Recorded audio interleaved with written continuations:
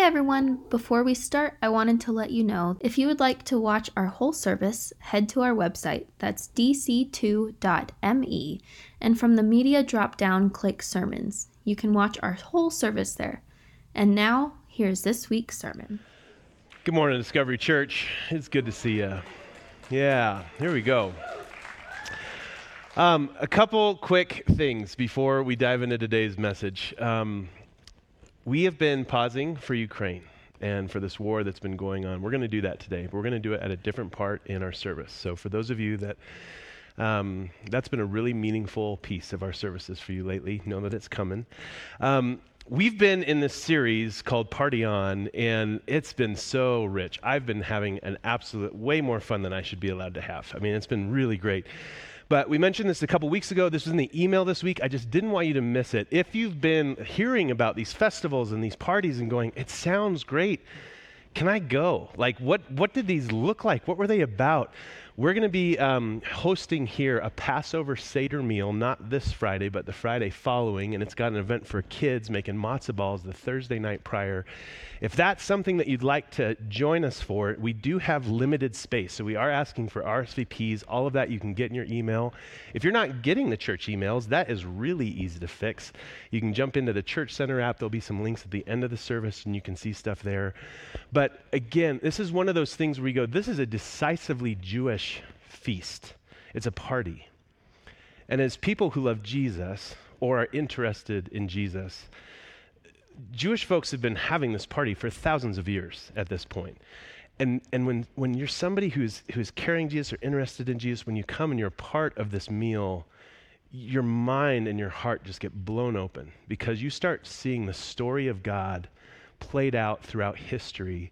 And in a moment, you're locating yourself in that story going, I'm a part of this thing too. It's incredible. So I'm excited for this thing. I want you to be there. There's like 6 lamb legs in my freezer right now. I mean, we're going to party. It's going to be fun. So make sure that you sign up for that. Also too, we've been mentioning this, and we're going to stop mentioning it very shortly, but we have been in a financial position as a church where we're just trying to figure out where we are. COVID's been funny. We've lost some folks. We've gained some folks. Some folks are giving. Some folks are not. And we don't know what we're looking at most of the time when we're looking at our giving stuff. So the request has been, really, until we get to May, if you're new to this church or if you're calling this church home, if you're new, gosh, welcome. We're just glad you're here. And don't worry about the rest of what I'm going to say.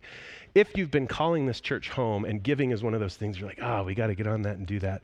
Know that we're in a spot where we're just trying to figure out what's our baseline. What is our income? And then how does that help us plan as we're moving forward? So you're invited to do that and know that that's coming. And then finally, we started out this year in January beating the war drum pretty hard on this idea of Sabbath. And if you weren't here for that, Sabbath is this idea, and you're going to hear about it today as we get into our party today. It's this idea that's near and dear to the heart of God, the Father. For those of you that were a part of those sermons and who had been considering Sabbath for yourself, I just wanted to create one brief moment at the beginning of this message to go, how's it going? Because it can so easily become one of those spiritual practices and disciplines that you go, yeah, we did it like 1 or 2 weeks in a row, and then we just got busy. And the challenge that I want to push back toward you is we're going to talk about something today and again, and if you've been hearing it every week, most of these parties and festivals, God starts out by saying, hey, here's a new party. Start by not working. It's a Sabbath. And you cannot afford to miss the importance of the spiritual practice and the spiritual discipline of going, we're going to choose not to work because it draws us closer to the heart of God. So if that's something that you just needed a little bit of a shot in the shoulder, take a Sabbath. It's a gift from God to you. Okay, you guys, here we go. I am having more fun than I should be allowed to have. We're coming up on Easter. Have you ever had this moment where you're talking with a friend, maybe they don't know the story of the gospel, and whether you're a Christian or not, if you're familiar enough with it, what ends up coming out of your mouth is, well, we're all sinners, and then Jesus died, and now our sins are forgiven. And then the person that you're talking to is like, what? like what sort of weird magical voodoo, like how does this whole system work? And especially as we get close to Easter, if sharing the story of how this cross and this resurrection, if it's something for you that kind of feels like, well, I know the facts, like I can communicate the facts, but if the guts and the why, if you struggle to communicate or understand or even just own in your own heart, why? What's the importance of this? Yeah, the world's messed up and broken. It's hard to find somebody to disagree on that point. But when you go, well, this one guy died and that fixes it all, there's a lot of questions that you have to answer right away. Well, how does one guy fix it for everybody? That's concerning. How does something that happened 2,000 years ago fix it if it's still busted? What's going on there? And who set up some system like this where that could be how things work? And it doesn't matter if you're 5. If you're sitting in here and you're 5, you're invited today to hear this story. And I hope it brings you to life. And if you're 85 and you're sitting here, I hope that even if you've heard this 1,000 times, that something in your heart rate quickens as you just go, I love this story. We're headed into a party today. Sorry, I'm a little turned up emotionally. We're headed into a party today called Yom Kippur. And if you're like me, I don't know where I got this. I was joking with Aaron this morning. My whole life I've been calling it Yom Kippur. No Jewish person calls it Yom Kippur. It's Yom Kippur. It sounds more stylized. I don't know why we do that. But if you've been calling it Yom Kippur, you're like me. And don't call it that anymore. It's Yom Kippur.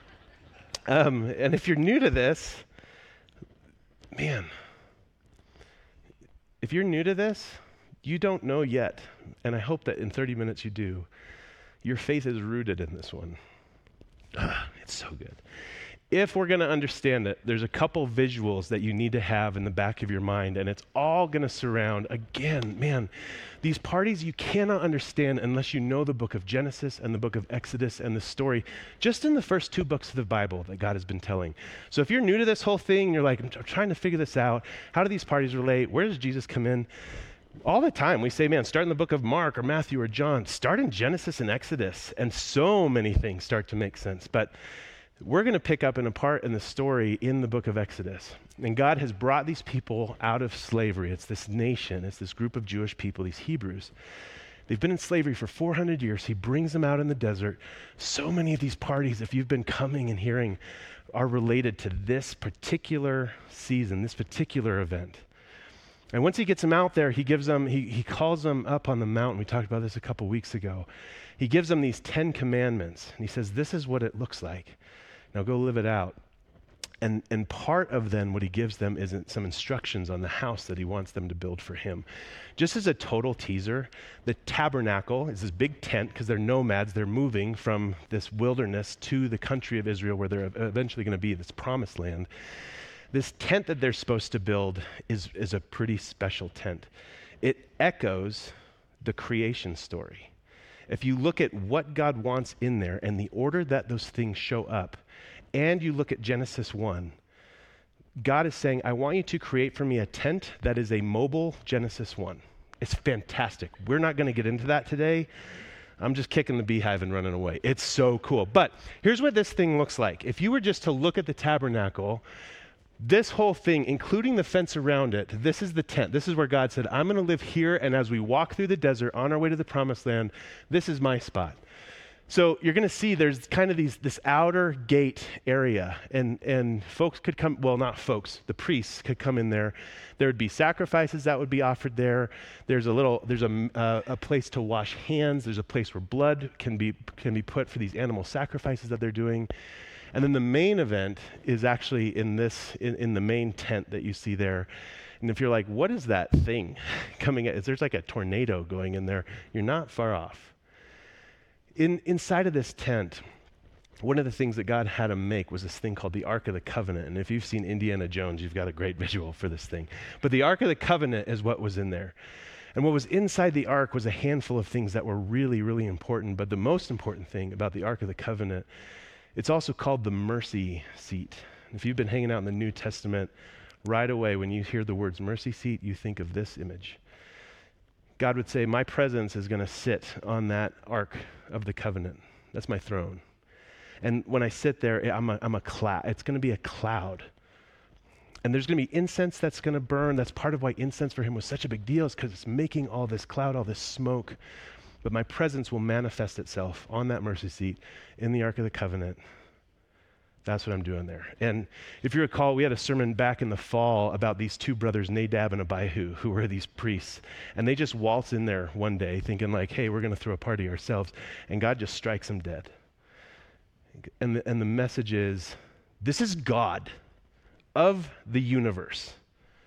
You listen to him. He's the king.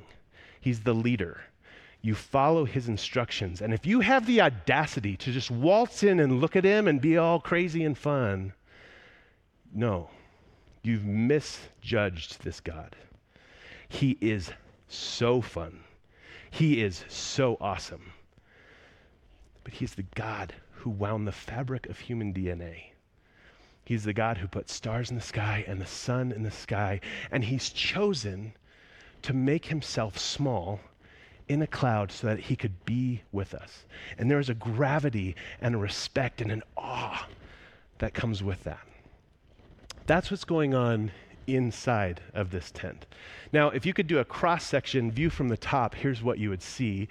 So you have this outside, you've got these burnt offerings that happen there. You enter in through one door, and so it's important that you know this tent is actually broken up into two sections. So there's a part where the priest could enter, and there would be different ceremonies that they do in that part. But then there's this veil, or this huge curtain. This thing was beautiful. It had two angels that were embroidered into it. Oh, remarkable. But you didn't just waltz in, and this is where Nadab and Abihu just went through both curtains, just going right for the gold, and you can't just do that. And God explains, once a year, you can have the high priest come in. But if he's going to do that, there's some special instructions for what that's going to be. And actually, there's a special reason for why he's going to, we're not just going to pick a willy-nilly day, we're actually going to have a particular party on the day that you can come in. And that party is going to be a party that we're going to call Yom Kippur. Okay, are you feeling some of the gravity of like, oh, today's party, we're going into that part of the tent. That's what we're going to do today. We're going to pick up, if you brought your Bible with you, pull that guy out. You're going to need it. Man, we're going to be all over today. It's going to be fun. Leviticus 16 is where you're going to want to go. We've been hanging out. Most of these parties, you get a quick outline in Leviticus 23. There is a shot that Yom Kippur, that the Day of Atonement gets in Leviticus 23, but the entire chapter of Leviticus 16 is dedicated to this particular Day of Atonement, and that's where we're going to pick up today's story. So, Leviticus 16, we're going to start in verse 1. Here we go. The Lord spoke to Moses after the death of the two sons of Aaron, that's Nadab and Abihu, when they drew near before the Lord and died. And the Lord said to Moses, tell your brother Aaron not to come just at any time into the sanctuary inside the curtain before the mercy seat that is upon the ark, or he will die. For I appear in the cloud upon the mercy seat. Thus Aaron come into the holy place. Okay, pause here for a second. If you're following along in your Bible, you can keep doing that. If you're following along on the screen, I would invite you, close your eyes, because this is where God's going to say, here's how I want you to do this. And I want you to imagine as vividly as possible these instructions. Picture what this is like.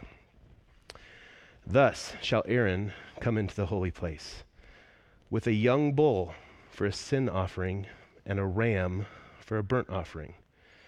He shall put on a holy linen tunic, like a robe. He shall have linen undergarments next to his body. He shall fasten the linen sash and wear a linen turban. So what he's wearing is really important here. These are holy vestments. He shall bathe his body in water and then put them on. Can you imagine if you're reading this for the first time, you're like, hey, put the turban on, here's the underwear, here's the robe, take a bath, crap. And then he shall take from the congregation of the people of Israel two male goats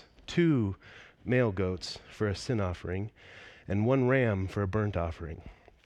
Aaron shall offer the bull as a sin offering for himself, and he shall make an atonement for himself and his house. So for all the priests, we're bringing this bull. We're going to sacrifice this bull. That's just for the priests. He shall take 2 goats and set them before the Lord at the entrance of the tent of meeting. Okay, if you can picture our pictures from before. Take the goats, set them outside the tent, cast lots. Aaron shall cast lots on these 2 goats, 1 lot for the Lord and the other lot for Azazel. Aaron shall present the goat on which the lot fell for the Lord and offer it as a sin offering. But the goat on which the lot fell for Azazel shall be presented alive before the Lord to make an atonement over it, that it may be sent away into the wilderness to Azazel. Okay, pause, open your eyes if you've been imagining. This is now like, hopefully you're already starting to go, whoa, what's going on? We've got fancy clothes. We've got this Azazel thing going on. Did anybody recall right away with the name Azazel, a 1998 film with Denzel Washington called The Fallen? Do you remember this movie? He's like I think he's a forensic investigator, and he's tracking down this murder that was done by the demon Azazel. This might be a name that right away, if you've hung out around church, Azazel's kind of one of those things that should send up like, is that a demon? Is there a demon involved in this party? Because all of a sudden, this party's not so fun if we're talking about a demon's invited to the party. What is Azazel? Could be a couple different things. It could be a demon. It could be a region in the country that we're going to send this ram out to. But we're going to do some Hebrew lessons today. You tell me what you think Azazel is after this. If you were to look up the word as in the Hebrew language, the word that you get is ram. Okay, cool. So if we got Azazel, what does Azel mean? Well, if you look up Azazel in the Hebrew language, you get the word to take away. So, are we talking about a demon? I mean, maybe. It just seems to me like we're talking a lot about sins, and this I think will all start to really make sense in just a couple more verses.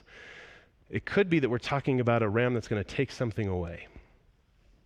That's just linguistics, right? Okay, so hold on to that and see if that theory fits, because there's a lot. You guys, research this week was a hoot, especially on this Azazel thing, because people get freaky about Azazel. And when you just look at it square in the eye, you're like, this is not that weird.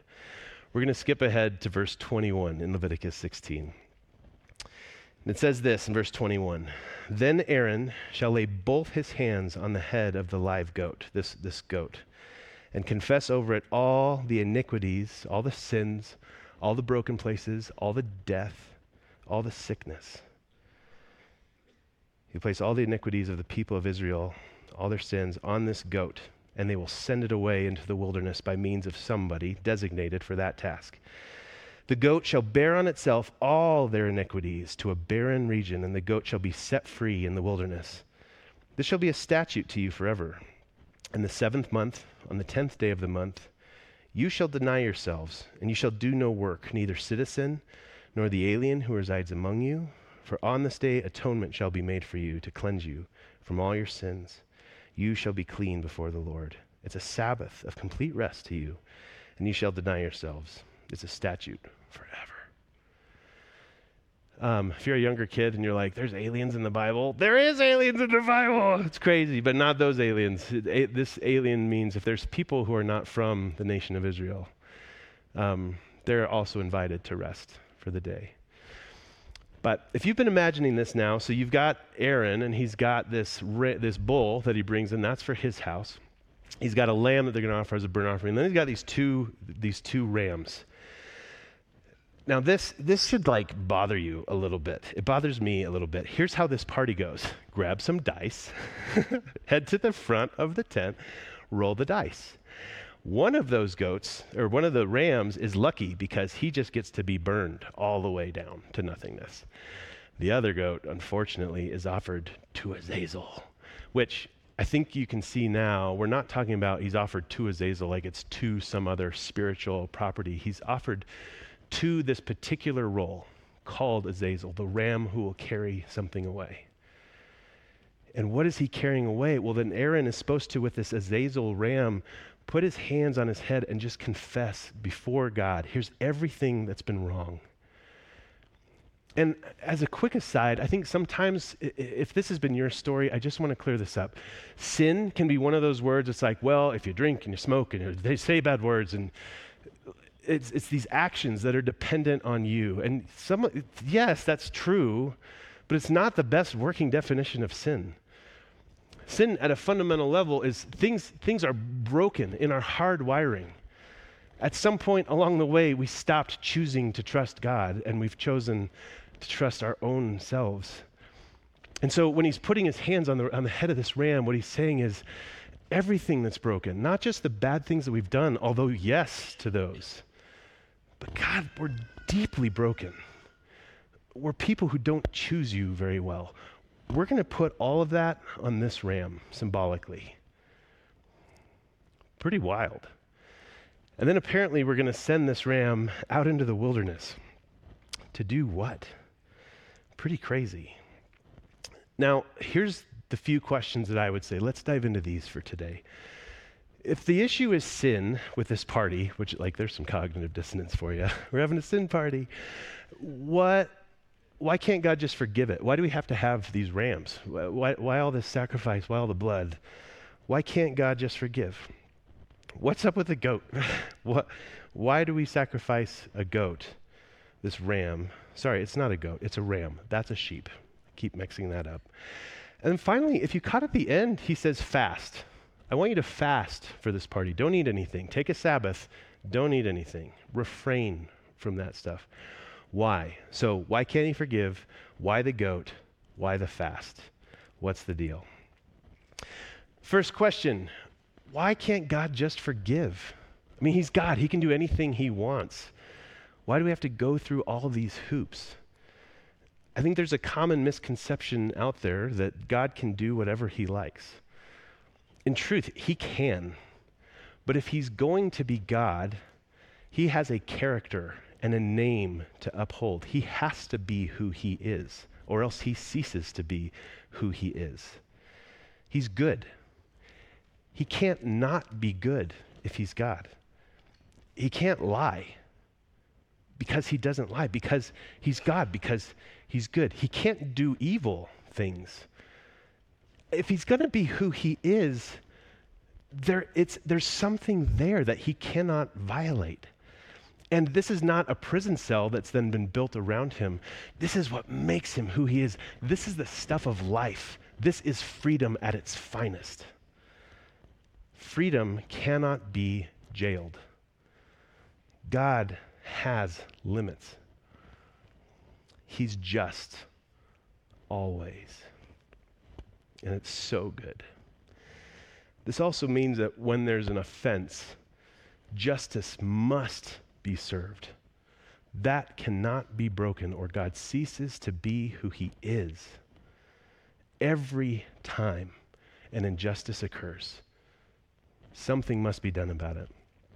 So if he's always just, what then is the punishment? What's the sliding scale? How do we know when something's wrong? What's the right punishment? We have a legal system in America that's incredibly robust. We have all kinds of penalties for all kinds of things it's wild. God's a little bit more simple with his. If you want to turn to Genesis 2:16, you'll begin to see this is kind of how simplistic he gets about life and what he wants things to be. Genesis 2:16, which right away you go, well, Genesis, that's Adam and Eve. What in there tells us about how God is just? And it says this in 2:16 and 17.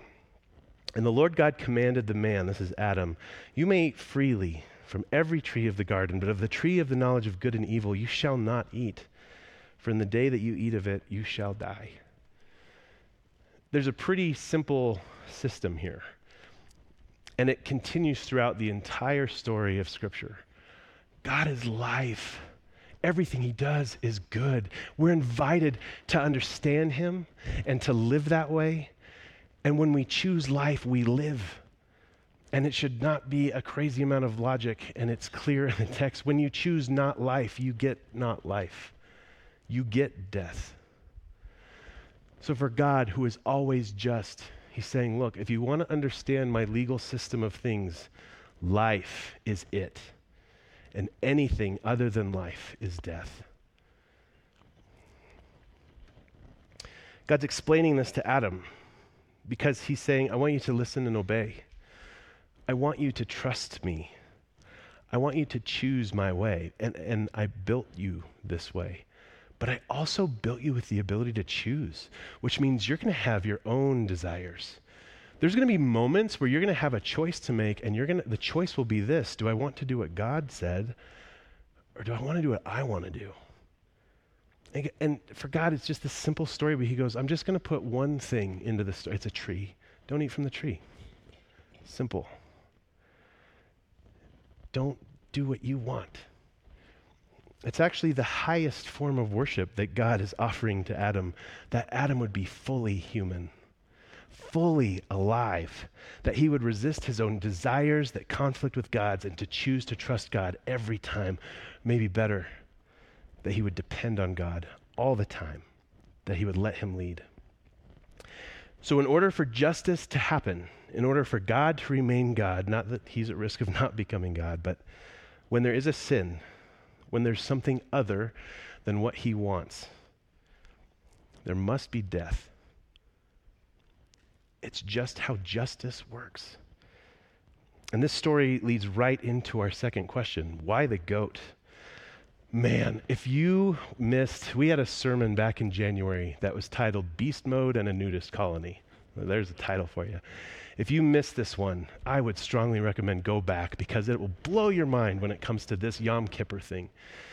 On this particular sermon, we were talking about how Adam, before Eve is created, Adam has these moments where God is parading the animals in front of him, and God's saying, name the animals. And he's naming all the animals, and it says that he couldn't find any match for himself. And then as we go further into the story, we've got Eve, and she's talking with this snake, and there's this weird tension between these animals and these people. Why is God including all this tension in the story? And the point that we landed on, the point of Genesis 2 and Genesis 3, is that God is trying to get Adam and Eve to understand, you are not an animal. Animals do whatever they feel like doing. They follow their desires. You're a human being. You have desires. You can choose to follow them and then become like this animal, or you can choose to deny your own desires and choose my way. That's the story that gets told in Genesis 2 and 3. So why do we sacrifice an animal? God is saying, look, for every sin that you've had, for the brokenness that's in the world, the reason is because there was something animalistic about it. You ceased being human in those moments. So we're going to have an animal. And I want you to see yourself in this animal. I want you to see your choices as animal choices. We're going to put those choices back onto an animal and we're going to send it away. And in doing this, let your lungs expand and stand up straight. Because the animal has been sent out of you once again, and now you are fully human. The highest form of worship. Choose me as we move forward. This animal, this ram, is physically representing our spiritual situation. It's who we have chosen to be, but it is not who we are.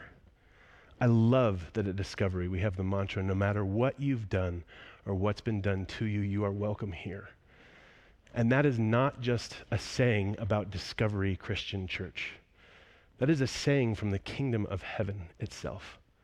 You are not an animal.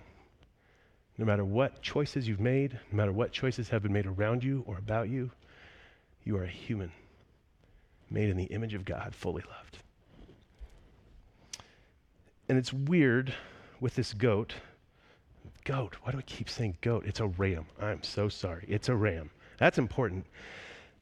Why the field trip with this one? Like, this is a culture where we're just sacrificing animals all the time, but this one, we lay our hands on it, we just send it out. Why? And if you read more about the context of what this person was supposed to do, they would elect someone. And they had their own instructions, if you keep reading Leviticus 16, of what they had to do to like clean off when they got back. It was pretty wild stuff. But they have to take them out into the wilderness, and it's not just drop them off somewhere. They have to take them up to these high peaks, these high cliffs. And they're not supposed to shove it. They're not supposed to touch it. They're not supposed to kill it. They just drop it off on the top of a cliff, and they back away slowly, and they go back to Israel. But it was very clear, if you know anything about how dumb sheep are, if you take a sheep to the top of a cliff, and the only way down is to fall or to follow the one path that your shepherd didn't go down, it was just some dude, that sheep's going to die. And this is now, I want to now start weaving in the poetry of Yom Kippur for you. The way that the sheep would die is it would fall off the cliff. It would be crushed. It would be bruised. This is how this sheep would die. And the reason why they didn't sacrifice it, I mean, the sacrificial system in Israel was amazing. There were all these rules about how humane these sacrifices had to be, what percent of the neck had to be cut. They had to use a particular kind of knife that was smooth and super sharp. And the idea was, we do not want this animal to suffer. It's totally different with this Azazel ram. We're not killing this one. God is. And if you're looking for more proof on this, isn't it weird to you that we're throwing dice? Like, this is the first party where that actually makes sense. And in the same breath, when you look at it in context, you're like, this is not a game. This is weird. We're throwing dice to choose which ram we send into the wilderness to fall off a cliff and die. Why do we throw dice when God's involved? And the reason is because God's saying, you don't get to choose this ram. You don't get to choose this sacrifice. This one is on me. I'm going to choose. So you roll the dice. I'm going to choose which way it falls. I'm going to choose the ram that I want. I'm going to choose the ram that I'm going to sacrifice to myself. So, why the fast? Why the field trip? This is God's justice. And he was going to carry this one out. That's really important. And then this fast. Why the fast? Well, it's becoming a little bit more obvious as we're looking at all this. Fasting is an intensely human activity. It's really hard to find a fish or a deer or a lion who fasts. It's because they're animals, and animals do what they want to do. They follow their desires. And it's as if in this moment God is saying, look, you're not an animal, and we're going to take the animal things out of you and put it on an animal and send that animal away. You're fully human. The first act that I want you to take on is an intensely human act. Deny yourself for a whole day. And this wasn't just food. This was marital relations. I mean, there were so many things that God was saying, all of your desires, the things that you want, that's what I'm wanting you to fast from. Choose those things and rest. Fast from work. Oh, it's amazing. God's saying in this party, look, you're atoned for. You're a human again. You're my kid. You're my daughter. You're my son. The animal's gone. It's you. I mean, it's almost like a homecoming where you can picture a dad or a mom holding on to the face of their kid who's come home for the first time in forever from college or from a trip or from just leaving and going, there you are. I knew you were in there. I'm so glad that you're home. That's Yom Kippur. And now we're going to paint in color. I've been really troubled. I've heard from a handful of people. They're going, there's just not enough Jesus as we're talking about these Old Testament parties. And you just can't miss it. It's too dang good. Can you see Jesus in this thing yet? Here, just Technicolor, here we go. It seems like this would be the best holiday for the cross to center on, right? Like the cross of Jesus, we've got a sacrifice, God's choose. But it's Passover, and that's what we're going to talk about next week. And when you understand why it's not this one, but it's it's so fun. But instead, this system purely lets us know how atonement works. If you've ever been talking with a friend and you go, well, Christ died for our sins, it's this guy, and you're forgiven. If that feels empty, like I don't actually know why or how that works, here's the story. We're dirty. We're animals. We've chosen animalistic things. And most of the time, I think in our culture, when we screw up or we do bad things or bad things happen to us, when you get a diagnosis that you're sick, there just is a sense then that you go, well, I guess we just move on. Like this is how it is. That's not the story of the Bible. The story of the Bible is, yes, you're messed up, and people are messed up. The world is messed up. Your body is messed up. You don't just move along. There's more that's coming for you. You need to get cleaned up. But how? How could you possibly get that out of you? Because you need to be cleaned up in a way that puts you back in your spirit and in your soul to who you were supposed to be. How? We're not just washing off an animal, but we're taking the animal out of us to restore us to our humanity. Jesus died on the cross. And here it is, to put all these dots together. Here's a painting by William Blake, who's a profound artist and writer, struggled a ton in his mental health, 1800s-ish. This is his painting of the Roman guards gambling, casting lots, is how the Bible records this for Jesus' garments.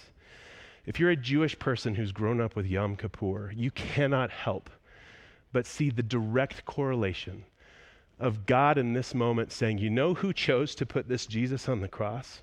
I did. Because the lot was left up to me and I chose. And do you know whose death, you know who did that? You did not kill him. This sacrifice, this Azazel, this was mine. We took him to a cliff and I chose his manner of death. There was an intentionality to it. It was grotesque. It was brutal. In the words of Isaiah, in Isaiah 50, in the 50s of Isaiah, all of them, he was bruised and crushed for our sins. That's the words that the Bible used in Isaiah. For those willing to confess Jesus, their sins are forgiven. You might know a very famous Bible verse, John 3:16. You reach out and you put your hand on this Jesus and say, I need you to take the animal out of me. I need to be fully human again. And then the mind-blowing beauty in this particular story is that God is flipping the script in an incredible way. He's not just saying, put your hand on the head of an animal and see yourself in the animal, pull the animal out of you. He's flipping it even more, going, see the most fully human that's ever lived. Put your hand on them and let them come into you. Your sins are forgiven through the blood of Jesus because he was bruised and crushed. But through touching the fully human man of Jesus, you now have the example again of what it means to stand up straight and let your lungs fully expand and go, I am a human who has the ability to choose what God wants me to be, what God wants me to do. Oh, it's so good. When Jesus breathes his last, Scripture tells us that the veil on that temple, that last place where Nadab and Abihu just kind of waltzed through, where they messed up, a veil gets torn in half at Jesus' last breath. And it's as if God is saying in this moment, look, we've had this whole system on Yom Kippur, only one person, the high priest. He had to put on special underwear. He had to go in and do all this stuff. We had to put our hands on this ram. That whole system, I just want you to know, this is the last one. Because now my presence is free to be with you again. Because you're fully human. And I can be with you. Because I can't be around sin. I can't be around evil. I can't be around lies. But I can be around a people who choose me perfectly. I'm going to call Aaron and Alex back up. But the question of today, and it's heavy, but heck, we're coming up on Easter. It's really good to ask, is where do you put your sin? The things that you do wrong, do you just carry on? Just another day. Everybody's broken. That's just how it is. Are there moments in life, special moments, where you would put your hand on this Jesus, where you would confess him and say, I need you to take this away. I need God to deal with this so that I can be who I'm supposed to be again. Come back to life, friends. For all of us. This is not some like, well, if you're Christian, you don't have to worry about it anymore. For all of us. Jesus did it once and he did it perfectly. We are experiencing it in real time. What do you do with your sin? Reach out and grab onto this Jesus. Let him remove the animal desire that's in you and let him teach you a new way so that you can be a human being again. Let him grab your face like a kid who's been gone for a while as he looks at you and says, finally, you're home. Let me train you how to live in my house. Let me show you what it means to be a human again. Because we got a lot that we get to do together. And I've got a whole future, a whole home that's built for you and I. You're forgiven, kiddo. Welcome home. We're going to sing because it's good. But as you do, I would invite you. What would it look like just to reach out your hand? I mean, we have a symbol of this Azazel that is here in this church all the time. What would it look like, just a symbol of where you're at in your own life, just to reach out and say, I need that. I'm sick, and I need hope. I'm broken, and I need to be cleaned off.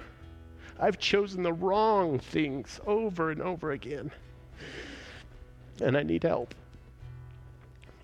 I want him to be my Azazel. I want the life I was supposed to have. And let the forgiveness, let his hands hold you as he says, yes, it's forgiven and it's finished and you're home. Let's stand and sing together.